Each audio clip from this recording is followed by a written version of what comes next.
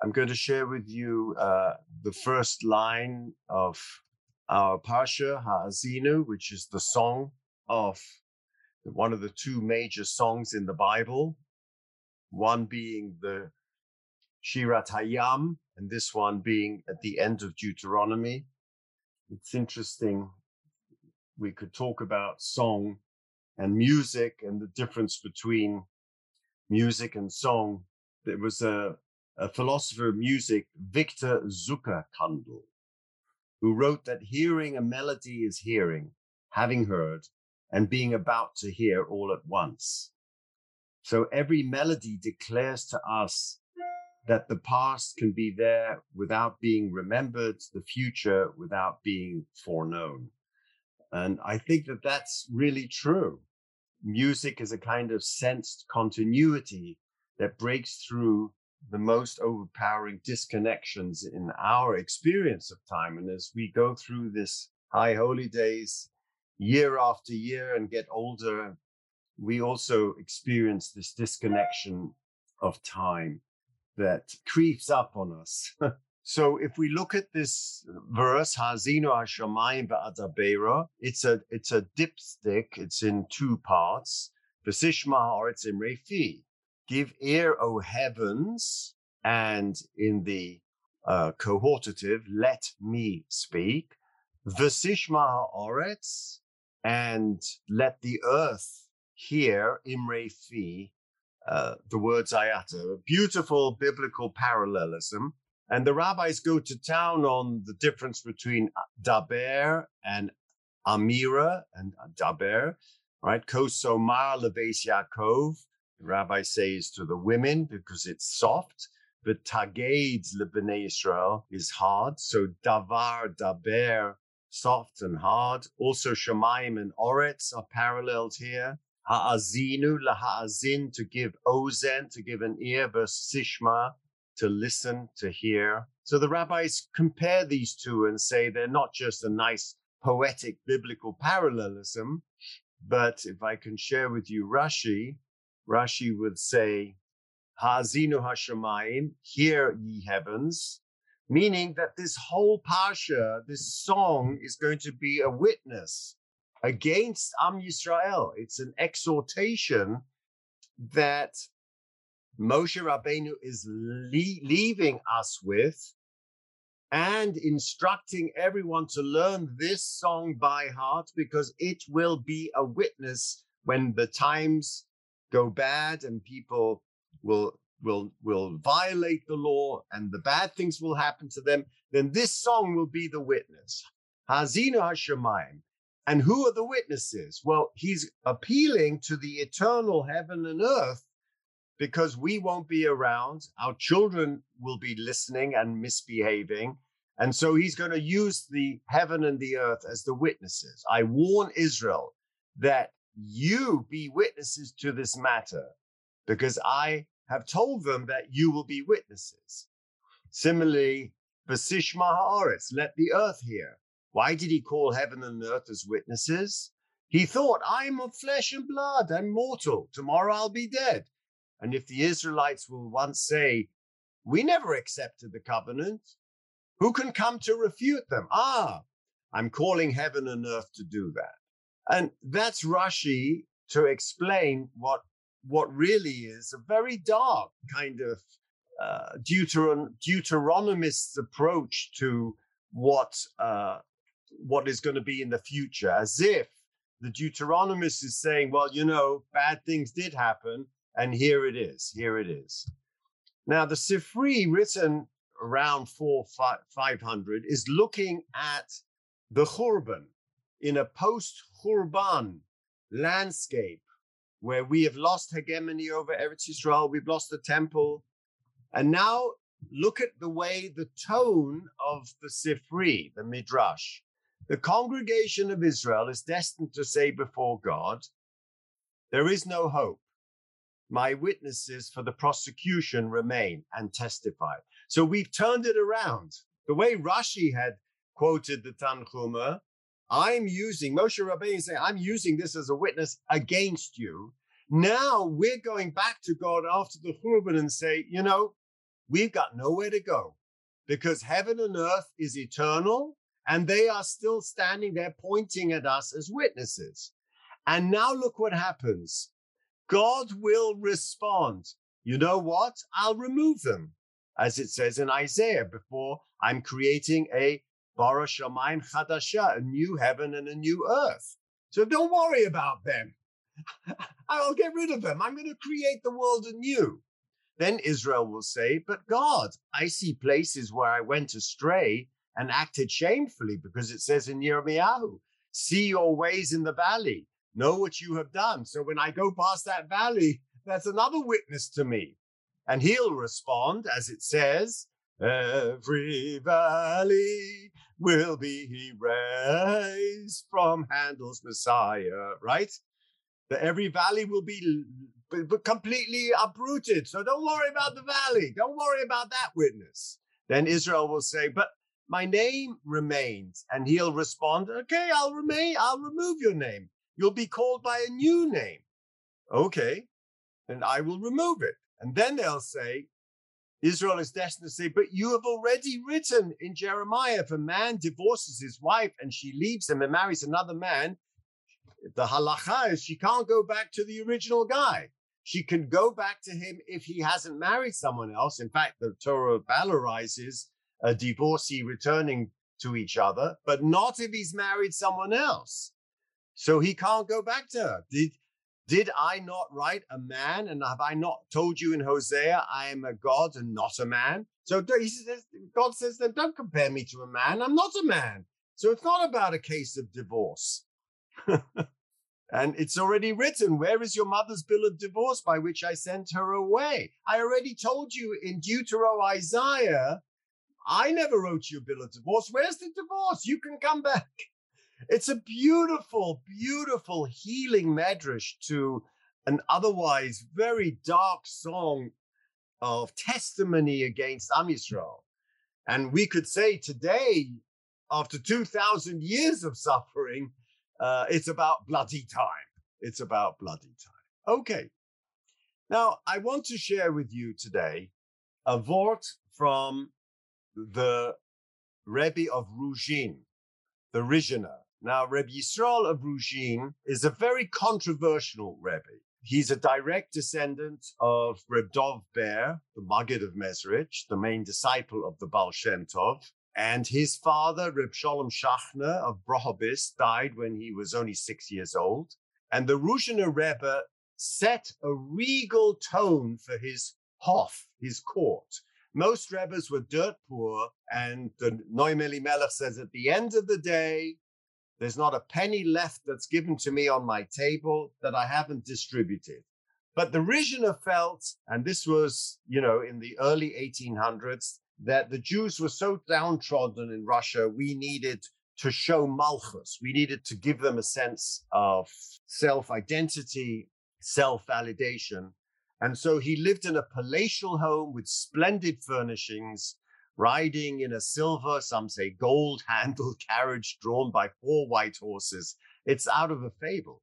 Being accompanied by an entourage of attendants, wearing a golden yarmulke and stylish clothing with solid gold buttons, not like a regular Rebbe. In addition to his thousands of Hasidim, he did wield significant political influence in the Ukraine and Volhynia through the marriage of his 6 sons and 4 daughters, who married into other Hasidic Rebbe courts as wealth, and also marrying into wealthy banking families. Now, he had an extravagant lifestyle and prestige, but on his deathbed, he was me'id. His testament was that this never got to my head, and that in fact, he had no soles under his golden slippers. So his feet were always on the ground and bleeding, to show that it wasn't for himself that he did it, but to show the chashivas of Am Yisrael. And this lifestyle aroused the envy of Tsar Nicholas I. So the Ruzhiner now comes into the political arena of Tsar Nicholas I and the ire of the Jewish Baskilim. And they continually plotted to bring about his downfall, like they did to other Rebbes. And in 1838, at the height of a 2-year investigation of the murder of 2 informers, the Rebbe was accused of complicity in the murder of these informers. Now, you know, there's a whole genre of literature about how we deal with informers, all the way down to the Holocaust and the camps. And the Rebbe was accused of complicity in the murders of these informers. By the way, in Satmar, what you take care of the informers in the mikveh. Now, the mikveh in Satmar is very hot. And so the informers go to the mikveh because they're informers, but they're regular Hasidim. They go into the mikveh, but they don't come out. That's how Satmar dealt with informers. And the Rebbe was accused of complicity and jailed by the Tsar. He was released after 2 years and put under police surveillance, since the Tsar believed that he was fomenting an opposition to the government. And so he was fled to Austria. And in Austria, they tried to extradite him. And so Ferdinand I, the emperor of the Austro-Hungarian Empire, got involved. And for 10,000 pachazuka, 10,000 ducats or florins, he bought his citizenship and then moved to Sadi Gura, which is in Bukovina in the Carpathian Mountains, where he built another palace. He spent his time there and reestablished his court there and drew thousands of followers from Galicia, Russia, and Romania. And all the Jews in Sadi Gura became Rizhiner Hasidim.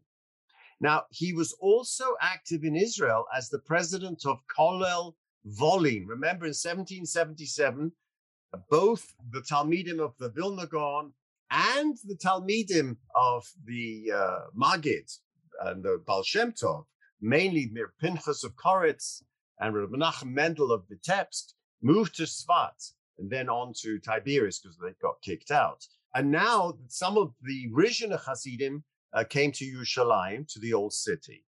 And he initiated the construction of the Tiferes Yisrael synagogue in Jerusalem. This was known as the Nissim Bak synagogue. And here is the picture of it, named after the Rizhiner.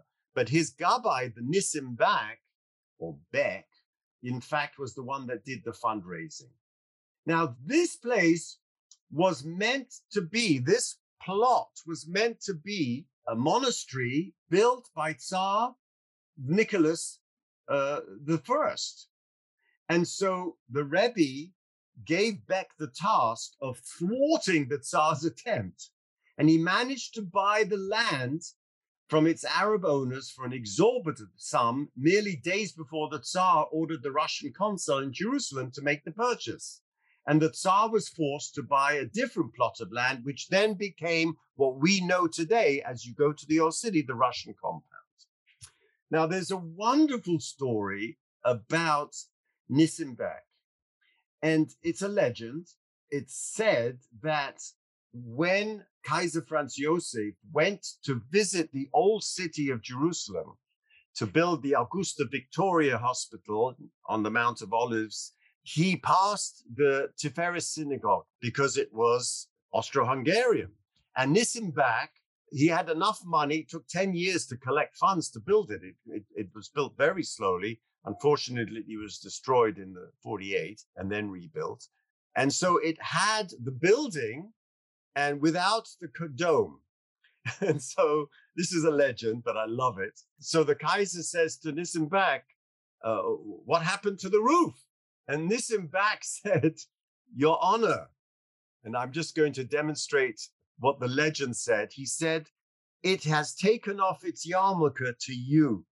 And the Kaiser was so impressed by the gesture that Nissim Bak took off his yarmulke and bowed to the Kaiser. The reason it has not been completed because he knew you were coming, that he gave him the money to finish the Nissim Bak shul.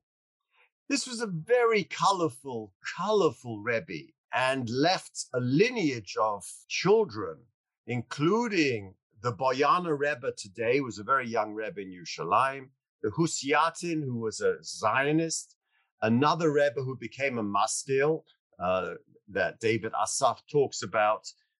They had to find him and bring him back. The Boyana Rebbe, the Sadigura Rebbe, a whole dynasty of Rishon Hasidim. And so I want to continue our discussion of Ha'azinu from Rashi's quote of Ha'azinu as a kind of testimony against Am Yisrael, through to the Sifri, which is basically a lament and God giving us this kind of words of comfort. Don't worry, there'll be no mention of it. Never mind what the words say. Let's look at the way the Rishon Rebbe talks in his book Irin Kadishin on the words Ha'azinu Hashamayim Ba'ataberu. And he starts, this is his fourth discourse on this pasuk, and he goes off on a tangent. And he says, you know, I'm going to give you a mashal, I'm going to give you a story, a fictional narrative that will explain to you where I'm going with this.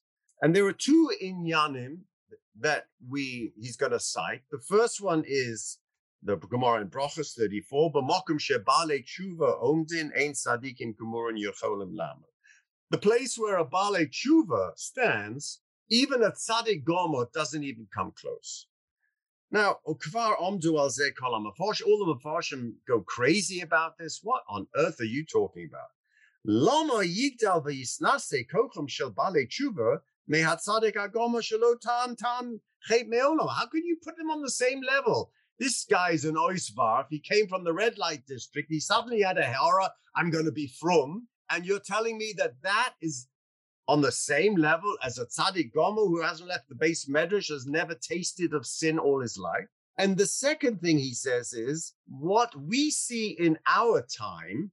Now, obviously, he's now referring to the difference between the tzaddikim, the Rebbes of the Hasidic dynasty, and the Misnagdim, who spend their time in the intellectual pursuit of Torah. Shehat tzadikim shebedoros halalu, the tzadikim in our generations, einom osukim ba'asmodos haTorah yomam b'loila, kamo tzadikim shebedoros harishonim. How do you explain that we don't have that kind of hasmada, that kind of attachment and commitment, the way the tzaddikim of previous generations? Meaning, there's been a yerida of the doros, and how do we explain this? And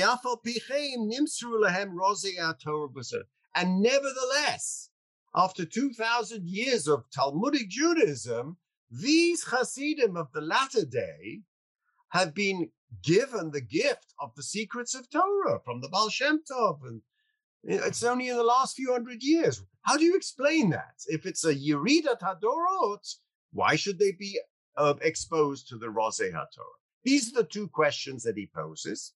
And he tells me, I'm going to give you a story of two kings. And with this explanation, I will answer my two questions of the Baalei Tshuva and the Tzadikim Gemurim. And why is it that in our latter generations, we have been privileged, even though we don't learn Torah b'hasmoda, to the secrets of Torah? Sheyesh melech shemolech v'Yerusha me'avosov. And I think he's talking about his, and this is just my fantasy, that he's talking about his experience with two types of kings in Europe. The one type of king is Tsar Nicholas I, who inherited the crown from Maria Theresa, from Russia, and Ferdinand I. These are two hereditary emperors. That's the first time. She'aviv hoyo melech va'avei aviv lamala. All the way going back, he's inherited the kingdom. V'achshav nofla lo ha'yerusha gdola. Now he's inherited the kingdom and he becomes king. B'vadai ha'melech hazeh. Now this type of king, motzei hakol muchan lefanav, kol hadvarim atzrichim linyoneh. He finds everything ready-made for him. He just has to step in. Prince Charles just has to step into the Yerusha. He doesn't have to do anything. It's all ready-made. It's well-oiled. Ein Beis HaMalchus, whether it's the palace, Klei Tashbisho, whether it's the royal accoutrements that come along with it, you know, the crown and the scepter, the halavushim atzrichim, or the royal garments. Hakul motze muchan lefanav b'Yerusha me'avoso. It's already ready for him. Nothing to worry about. Step into it. V'chein hamlucha ba'atzma. And the administration, you should know that by 1848, Austria-Hungarian Empire was now really a big empire and paralleled the Russian Empire. And Vienna became the center of the Austro-Hungarian Empire. And my father, who was born there, tells me that it was just full of civil servants. There was no manufacturing in Vienna. It was pure civil servants running the empire until 1914. Below Tircha V'Yagia, he walks into a new administration. All the advisors are there. The court is there. He has to do nothing. It doesn't take much for him then to take over the reins and carry on.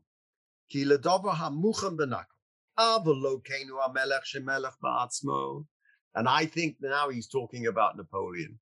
Napoleon died, 1823, right? And he has conquered Europe and caused revolutions. Because of him all the revolutions of the bourgeoisie, 1848.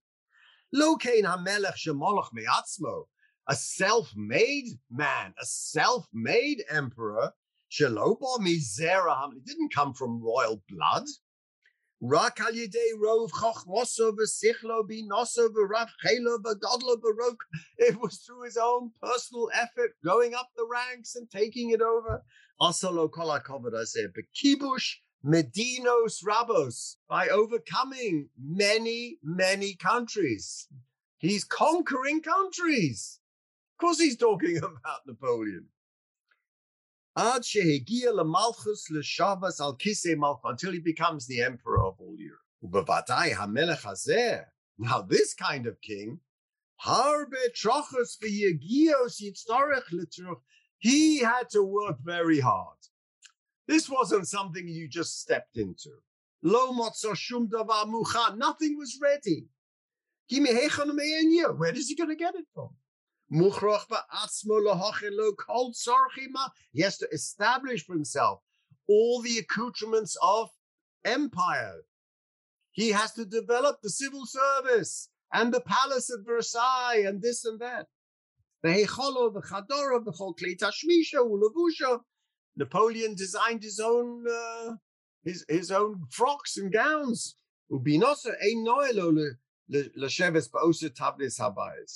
Okay. And now, the greatness of the empire, the greatness of the palace, all depends on his seichel. Because he's a self-made man. You must read Simon Schama's book, the Oxford historian, Simon Schama, Schama, on Napoleon. So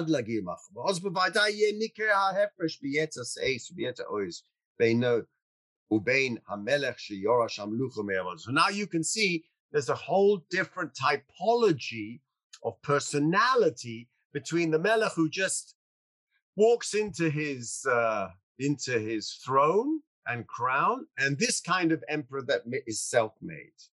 Okay, now, step 2.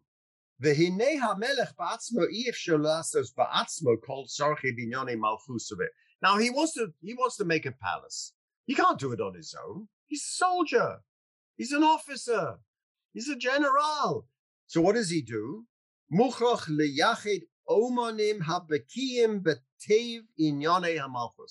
So he wants, first of all, a civil servant.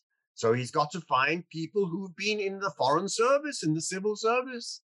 He wants to build a palace. He's got to invite the guilds, the electrician guild, the bricklayers guild, the plumbers guild.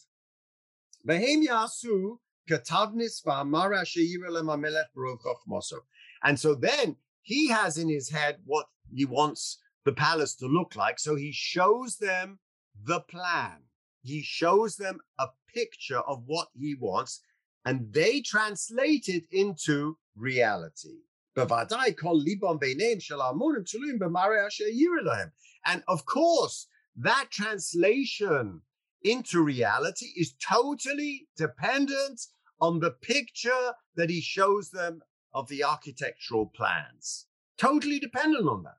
והנה המלך מחבס גודל חוכמוסו ושכלו שאול על ליבו מוחה, אי אפשר לו להוציא מהכוח אל הבא. Now, even though he's a very great intellect, and he knows exactly what his palace should look like, it's not possible for him to make that from a potential idea and a dream into a reality without taking niyar, chalak, uletzayer, ala niyar, tavnis abayis, without taking a piece of paper and drawing on the paper his vision. Can't stay in his head.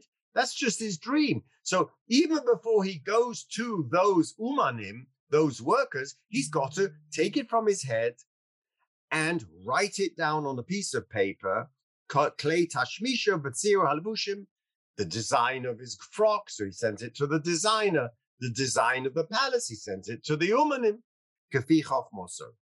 Why? Ki yoter kal lahotzi davar mimachshava el hatzir milahotzi adibur me'achshava el adibur. He says something interesting here, because the nimshal, obviously, you know already. It's easier for him to take speech from his thought to the paper, from then taking the speech from the thought to his speech. Meaning, in order to give over to them, it's much better to put it on paper than just to talk to them.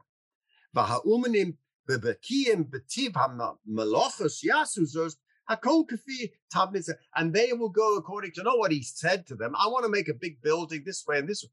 Show us the paper. That's the best way. And now he comes to the nimshal, Rabbi Isai. V'ha nimshal muvan me'elav. Well, I didn't find this nimshal so clear. So I want you to go with me in our style and see how close the moshel and the nimshal is working. Ha nimshal muvan. The Rishona says it's obvious. Ki ha Torah hakadosha shehoisa keduma alpaim shana kodem brias ha'olam shebo nivru kol ha'omas me'olam elyon ad olam tachton. He's saying that the Torah is that blueprint. So the higher worlds and the lower worlds are based on the blueprint. Now, we know from Midrash that the Torah was created 2,000 years before the creation of the world. Okay, so God is looking into the Torah. Now, what we heard in Midrash is that from that blueprint, he created the world, this world, the earth, and the skies, not the upper worlds. The Rishona says, no. He created both worlds. From the blueprint, olamos me'olam ha'elyon ad ha'olam ha'tachton hazeh. He created all the world, all reality, spiritual reality and physical reality from that blueprint. Ki ha'torah hi tzir kol ha'olamas. So he's making this very radical statement, which only starts really in our mystical literature, that there is a revealed Torah, and there's a hidden Torah within the Torah. We talked about the Or HaGanuz. And in that hidden Torah is the blueprint from these spiritual worlds. Umin hatziyur shenitztayer el hanir eish chora al gabe eish levana. It's not the physical parchment that you and I look at. There is a metaphorical Torah of black fire on white fire. Yochel lahagir lahasik kol ha'olamas elyonon shenivra bo. He's saying something very profound.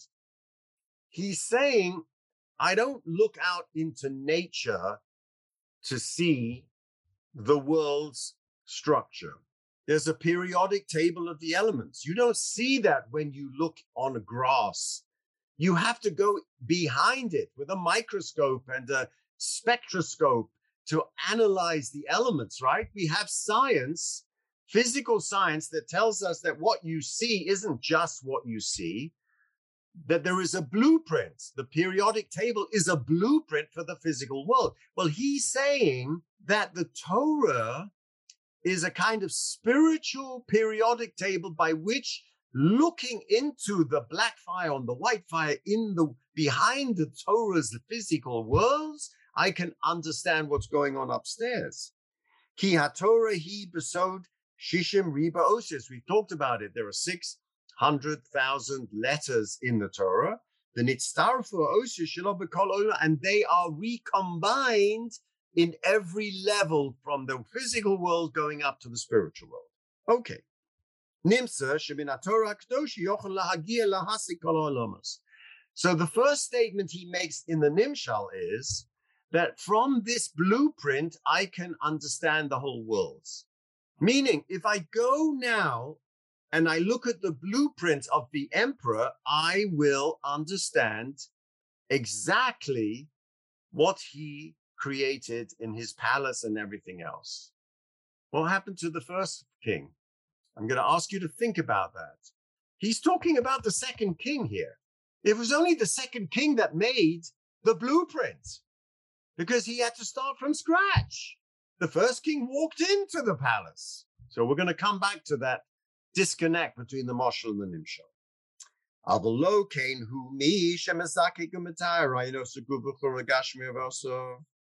Now, this is for someone who wants to understand the world by looking into the Torah.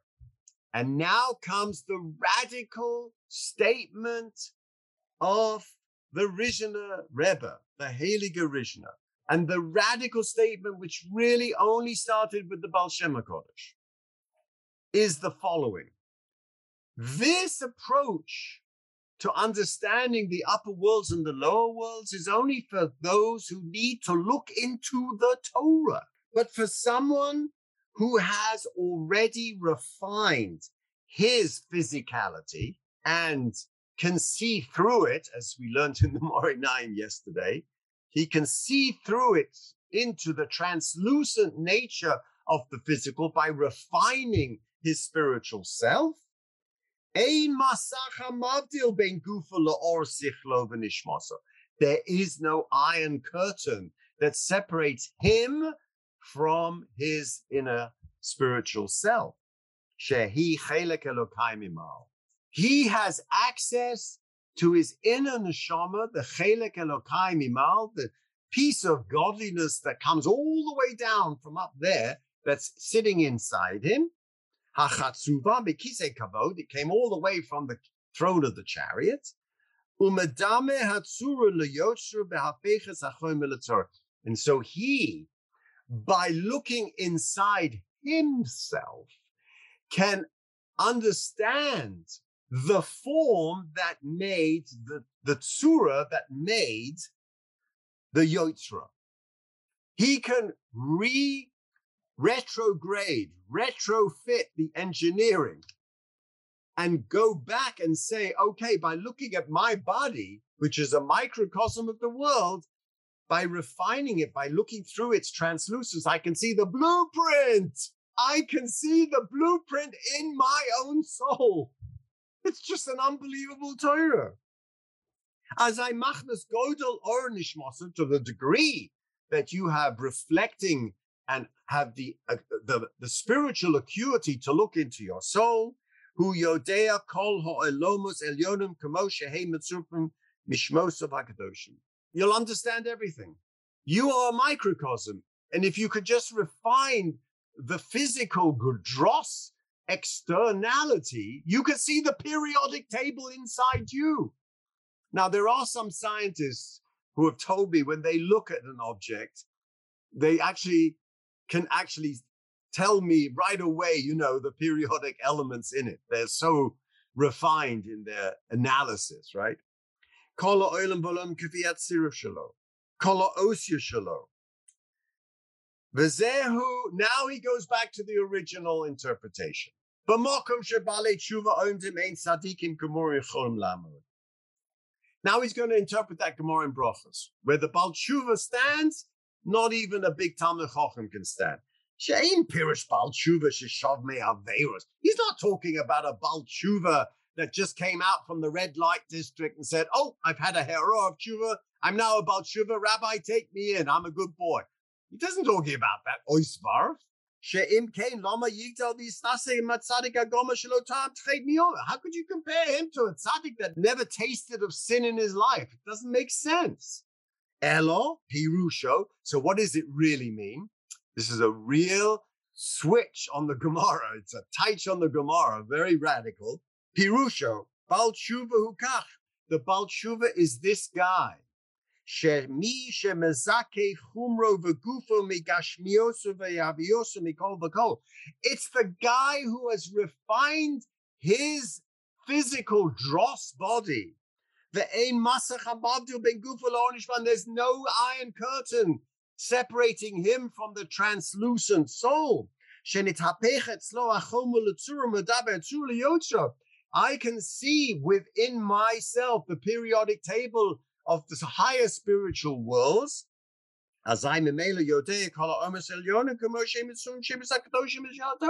then automatically he knows all the spiritual permutations of the letters by which the 600,000 letters of Torah, because he is one of those 600,000 permutations.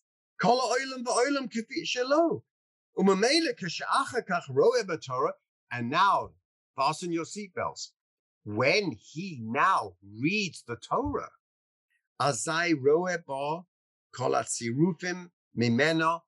he recognizes everything that he did the inner work with. This is the second emperor who had to conquer the countries, which means conquer his own desires, until he comes to this point where I'm giving you a piece of paper to build the worlds with. When this Baal Tshuva, not in the sense of an oisvav, but someone who has shov, he has refined himself, looks into the blueprint, what does he do? It's an act of recognition. When he looks into the Torah, he recognizes all the work he's done. Oh yeah, that's the blueprint of the upper palace. Oh yeah, that's the blueprint of the world down below. He's recognizing in the Torah that which he had already seen in himself. It's a different, what kind of religion is this? This is a complete reworking of rational Judaism.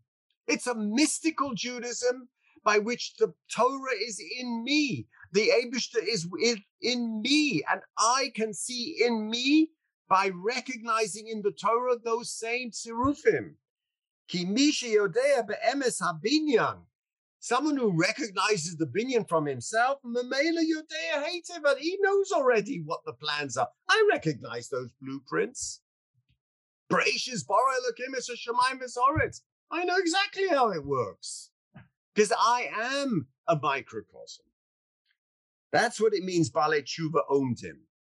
He says, Shesham me olam ha'elyon, tshuva hi miloshen shav v'chozer. He went up to the Olam Elyon inside himself, then came back down and now that's the tshuva. The Baal Tshuva is someone who's able to go up and come down, up and down, see the blueprints in himself, go up and say, yep, that's what it is. Okay.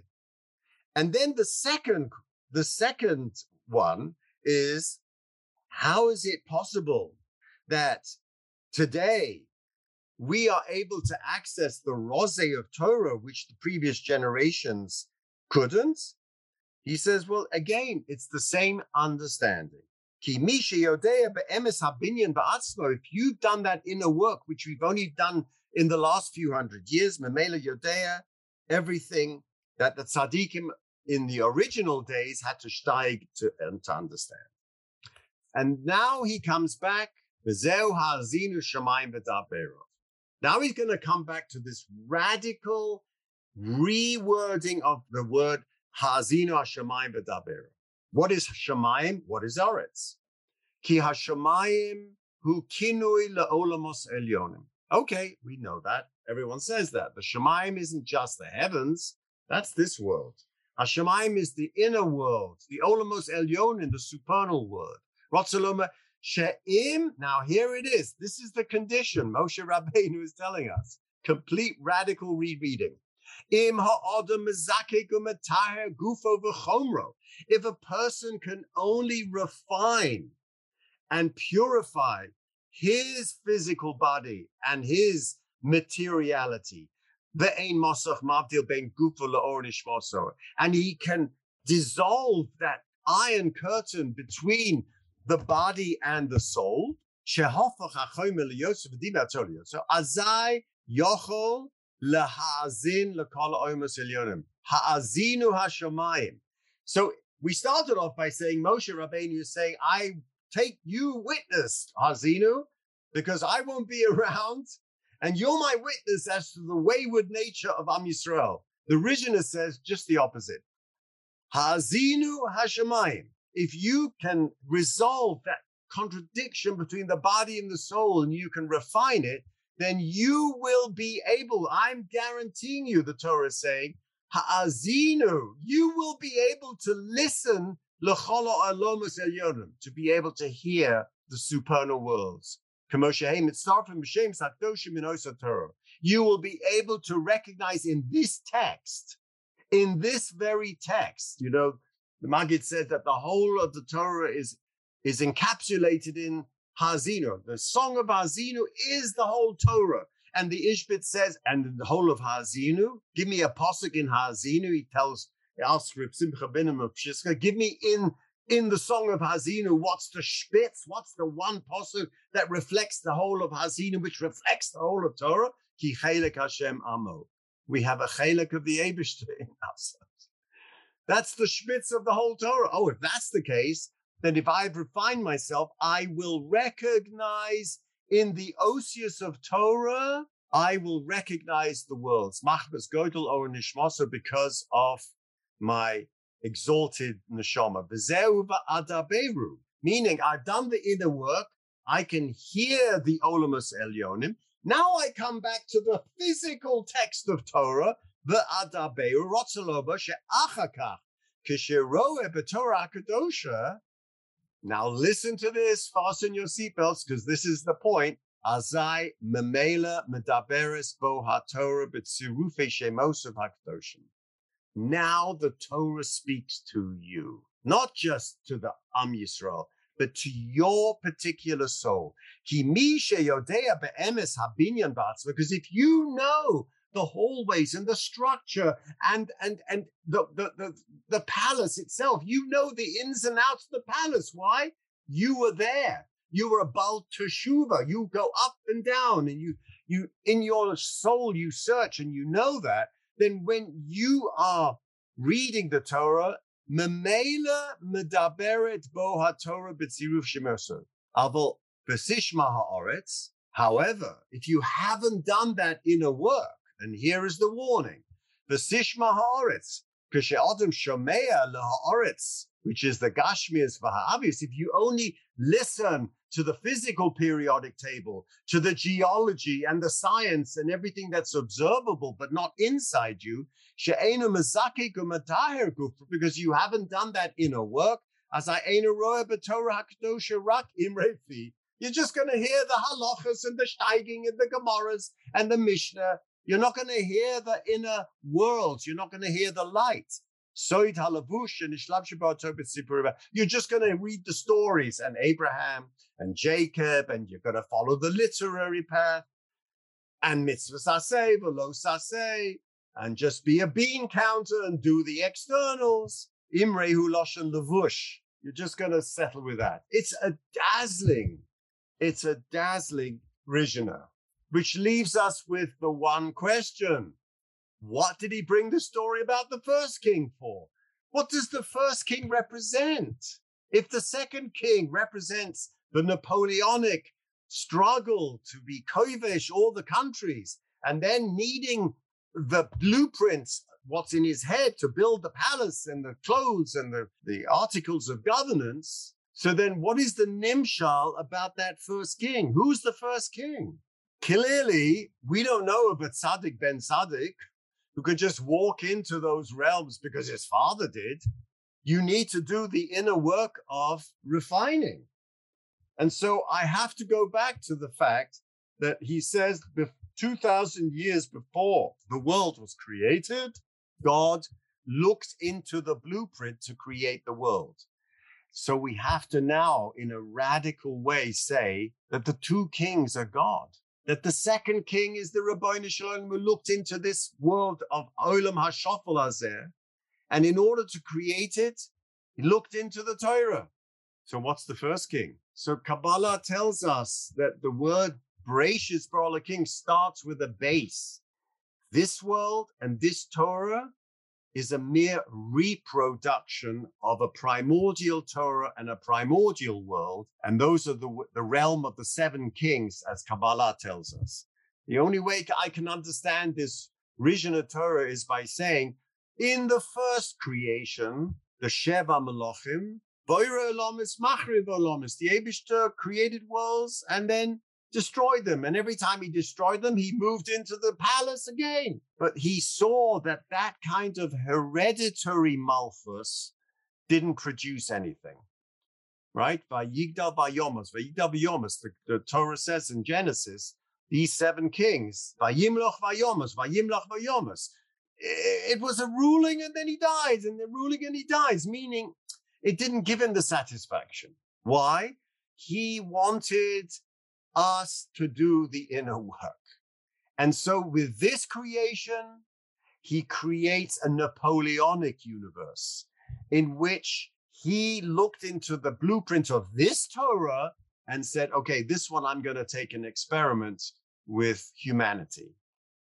And I think that that's the deeper explanation of why he used both paradigms of both kings. That it's this creation is the Napoleonic creation, whereas the previous seven creations were the hereditary creations. We should all come into Sukkot and realize that we go into the Sukkah, which is the Sukkah de Menusa, that we're given that gift of Zikuk and Tara. By going into the Sukkah, you are given under the Schach this magical ability to see into your own Schach, into your own spirituality. We should all have a wonderful Simchas Yontov and access the deepest parts of our neshama. Good Yontov, good Yontov.